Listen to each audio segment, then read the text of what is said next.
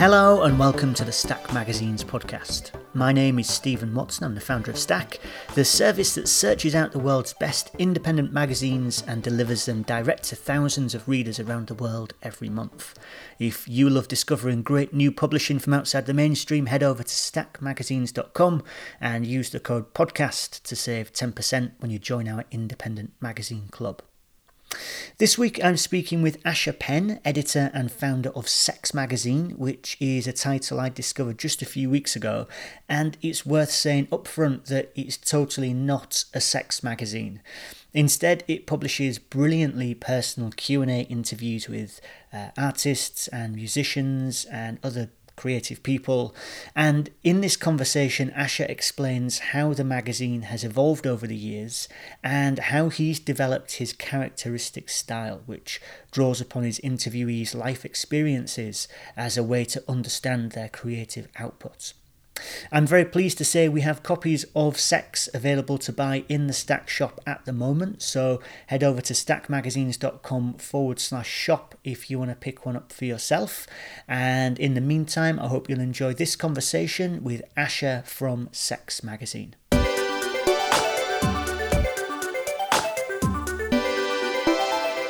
Asher, thank you so much for taking the time to talk. Thanks for having me.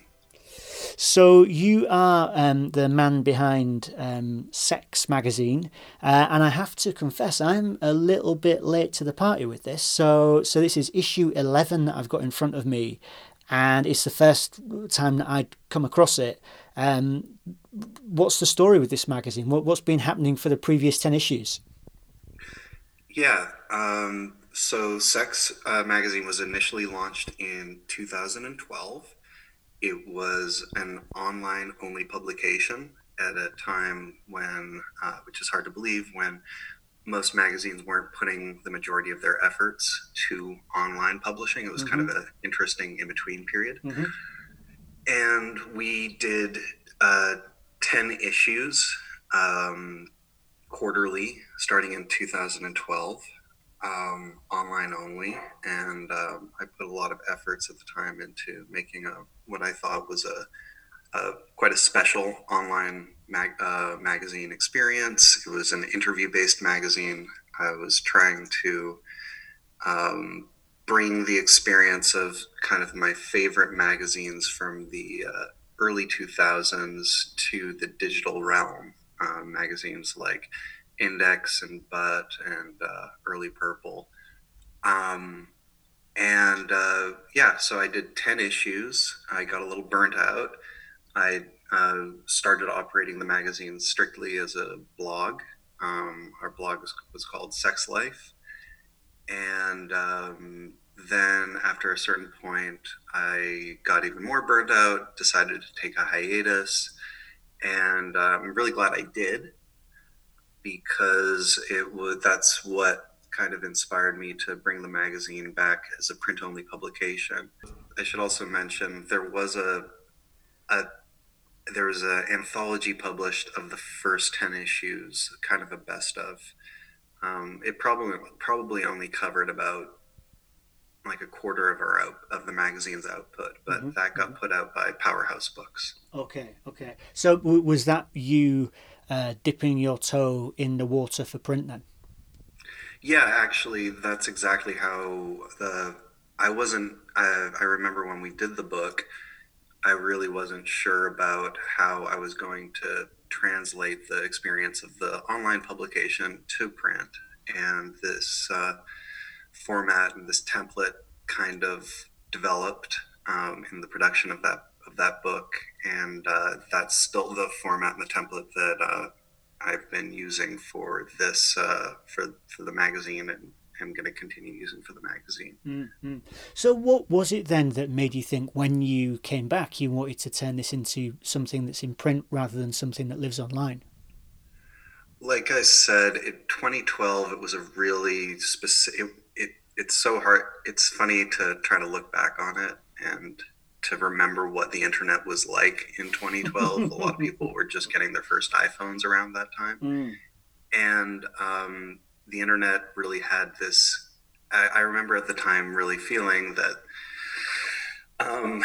The only interesting things I was reading were in online only, and that in general there was just kind of like a dirge in terms of like people putting their energy into online publishing. Um, but a lot has obviously changed in 8 years, and I started to recognize that like I wasn't having a good experience online. I wasn't reading that much online personally, and also having the experience of watching a website that had been designed really, really specifically with very strong aesthetic intention, and seeing how that changed over time as the internet and phones and a lot of other things happened.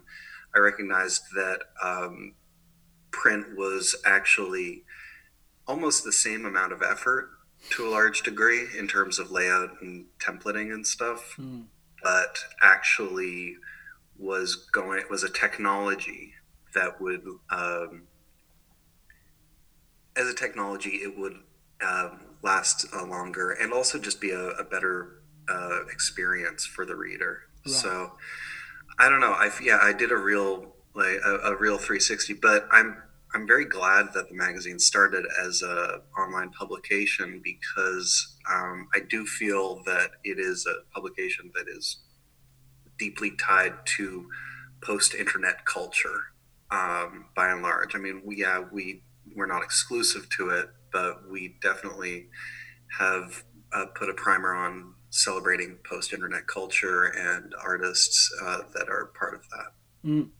I think it's probably important to say really early on, this magazine, Sex Magazine, is not about sex. And so I'm guessing it was never about sex.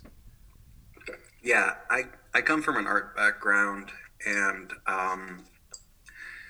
I was at a point when I was trying to, it started with just saying, I think I want to start a magazine. And a good friend and collaborator at the time, Bill Hayden, suggested the name. He was like, oh, you should just call it Sex, which I thought was funny. But then once that, it was hard to forget about that idea. Partially because nobody had done it before. There might have, I think there might have been a German magazine called Sex, but I haven't been able to find much more information other than like a little bit of a record of a name.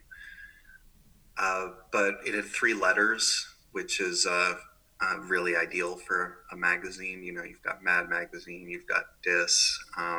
There's then, and yeah, I just couldn't believe nobody else had done it before.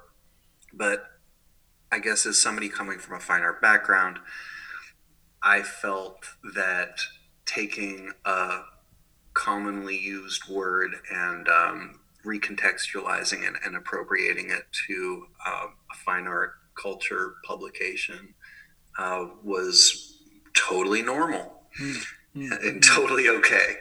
I've had mixed feelings about it, over the years, but I also strongly believe that once I saw the logo, I totally thought it was I understood it a lot better and understood that I feel that the logo itself really is a part of the name. Okay, that's important. So let's talk about the logo because so as you say, 3-letter word, but very very impactful, and you've gone with this. I guess it is kind of pixelated. You might call it like a Microsoft Paint kind of aesthetic for sex. So where does that come from? Well, actually, this is very embarrassing. After going through the entire issue over and over and over again in InDesign and doing copy edits and stuff, and I got the publication back from the printers. They didn't give us proofs. That was just so that we could get a certain kind of deal. The biggest thing that was wrong with this issue was the fact that I had thrown in for my cover a low res PNG for the logo. The logo is actually not pixelated. That's amazing. But it works and it's appropriate. A friend of mine who helped design the logo said, "Oh yeah, that works." So it's thankfully it's flexible that way. No, I mean I think the phrases that you kind of got at the beginning though, that impactful, and I think that people kind of assumed that it was going to be this big, bold, kind of aggressive um, text, and then when we found those letters, that design, that type, which was from some very random typography book that we scanned. Um, that it was just, it really captured the nature of it. I don't actually even have the words to describe what it is, but I would say that it is playful, relaxed, low key, not Mm, taking itself too seriously, mm, a mm, little imperfect. mm, Um, mm.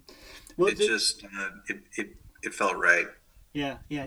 I think it's one of the things that gave me a really lovely experience with this magazine, discovering it for the first time. Because, of course, a magazine comes along calling itself Sex Magazine. You go, okay, great, let's see what's in here. And actually, it's one of the really lovely experiences is the bit where you realise, oh, okay, this actually isn't really going to be about sex at all. So what is it about? And it sounds like you've got some continuity here with the print magazine from what you were doing before, in that it's Q&A interviews with artists, musicians, filmmakers.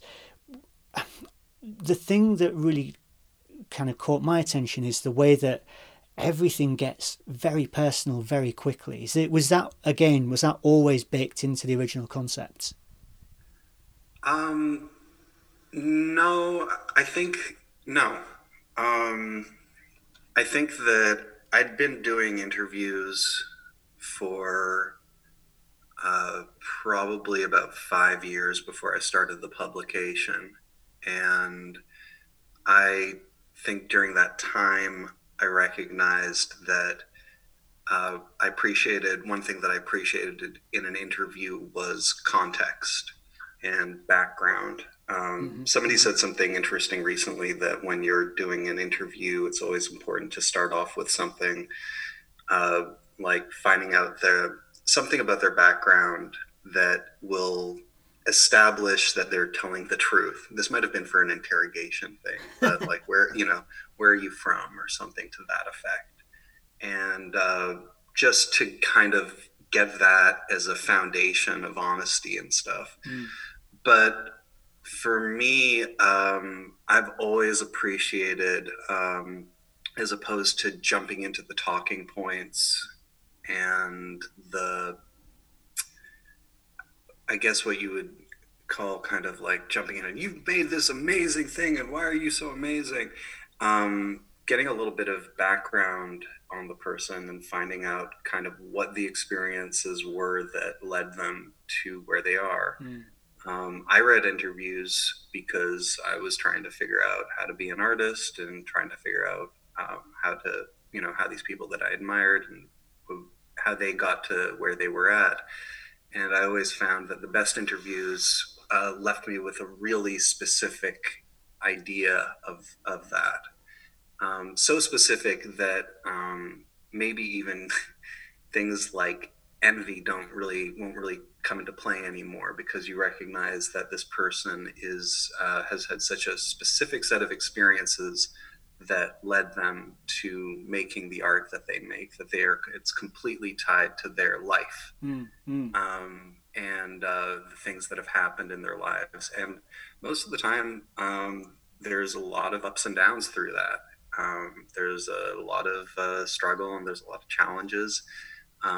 There's a It's a windy path for a lot of creative people. And when I was younger, if and when I encountered an interview that was generous enough to put that kind of information out there, I got a lot out of it. I felt so. In general, I'm far more interested in being able to learn about the trajectory of a person's career and all the specific experiences that got them to that place, mm, mm, mm, rather than kind of celebrating the talking points. mm, mm. And so you mentioned that you were reading interviews because you wanted to be an artist. How does this magazine fit in with everything else that you do? Um, it's like research and education.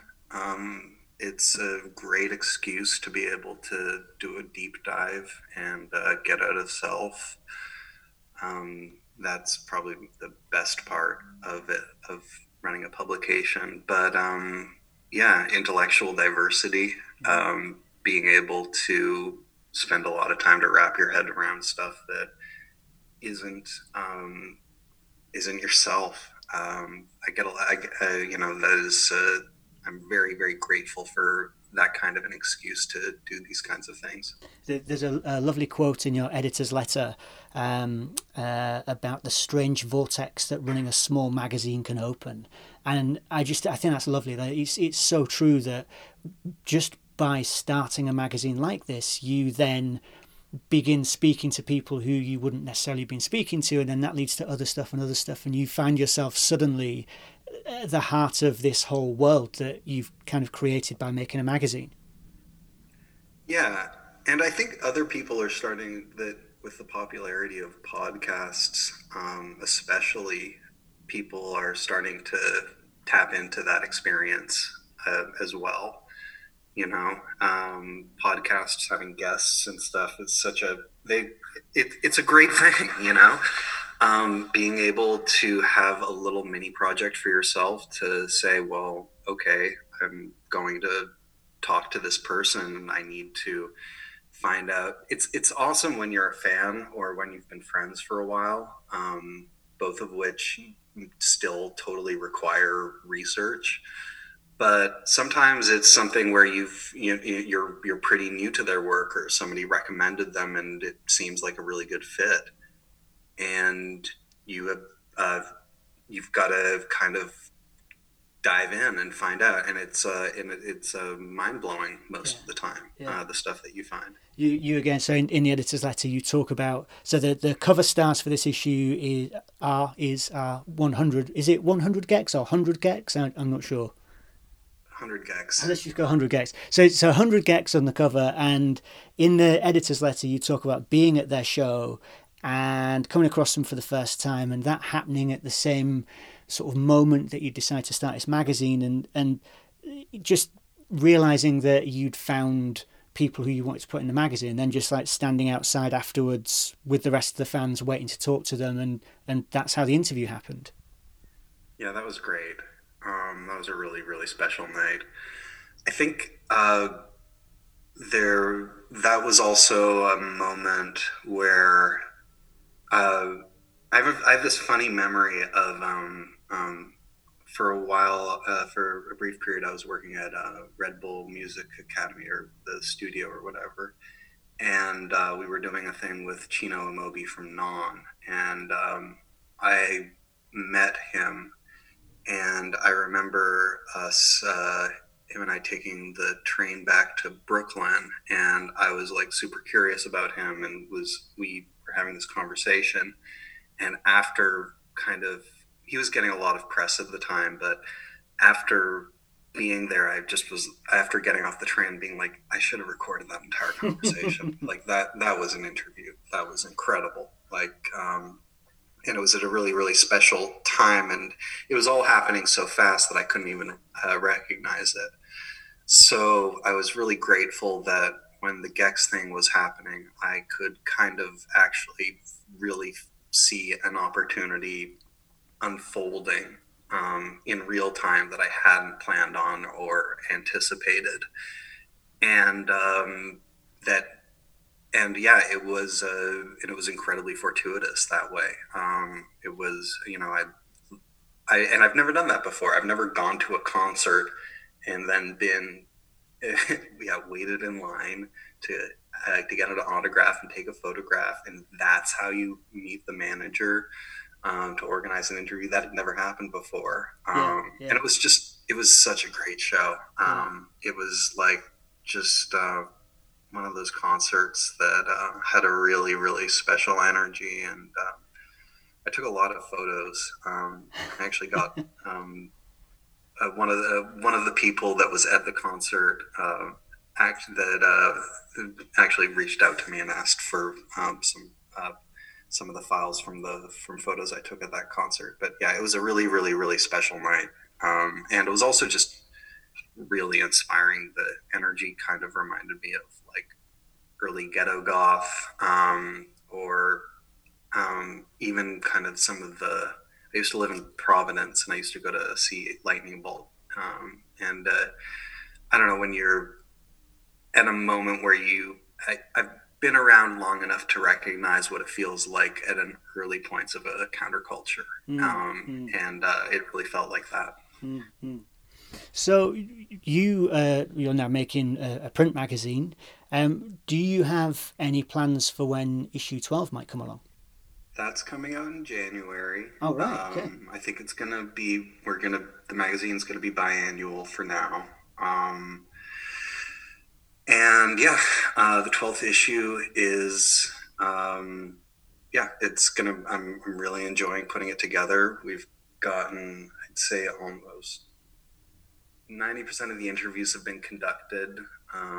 They're being edited right now, and it's really, really, really exciting. Yeah, I'm enjoying it a lot. But the big question, of course, is: are you going to keep the pixelated logo, or is it going to No, get? absolutely not. It's going to be clean. It's going to be a nice, clean, high res. Yeah, it's going to be beautiful. Yeah, yeah. Aside from that, is there anything that you're looking at this issue? Because I mean, it always happens. Like you produce an issue of the magazine, it comes out in print, and straight away there's something that makes you think like, I've got to do that differently next time. Is there anything that you're planning on changing? I've got a really great copy editor that I'm working with. A good friend of mine, Zach Sokol, who's also a really incredible writer,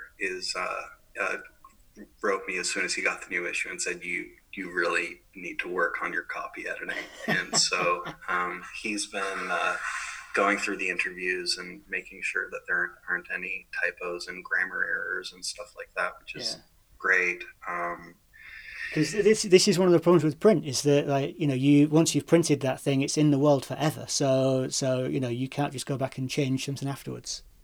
It really is like getting a tattoo, for better or for worse.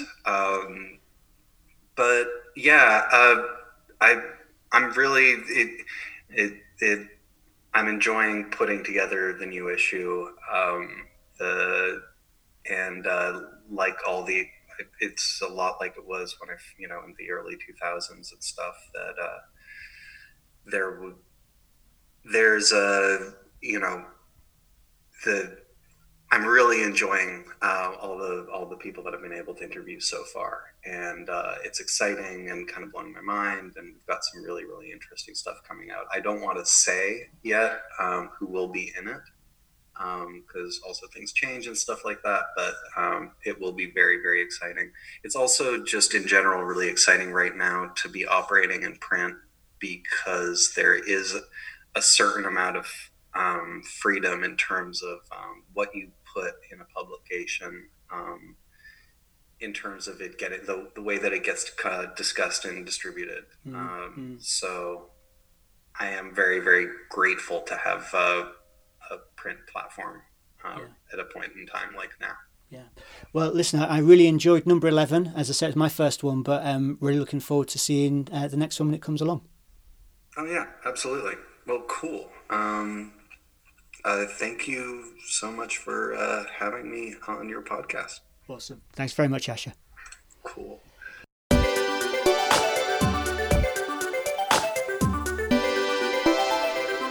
Okay, that's all for this week. I'd like to say thanks again to Asher for making the time to speak to me, and good luck with making issue 12. I totally love the idea that issue 11 is going to become like a special collector's edition and the only one to have the pixelated logo on the front. Remember, if you want one of those for yourself, go and pick one up while we still have stock at stackmagazines.com/shop. And remember to use the code podcast to save 10% off that and all of our other magazines. If you've enjoyed this episode, go and check out our archives and you'll find loads of conversations with independent magazine makers talking about the things that they do. And of course, if you follow us while you're there, we'll be able to keep on sending new issues to you as soon as they're ready. Thanks very much for listening to this one, and we'll be back with another episode next week.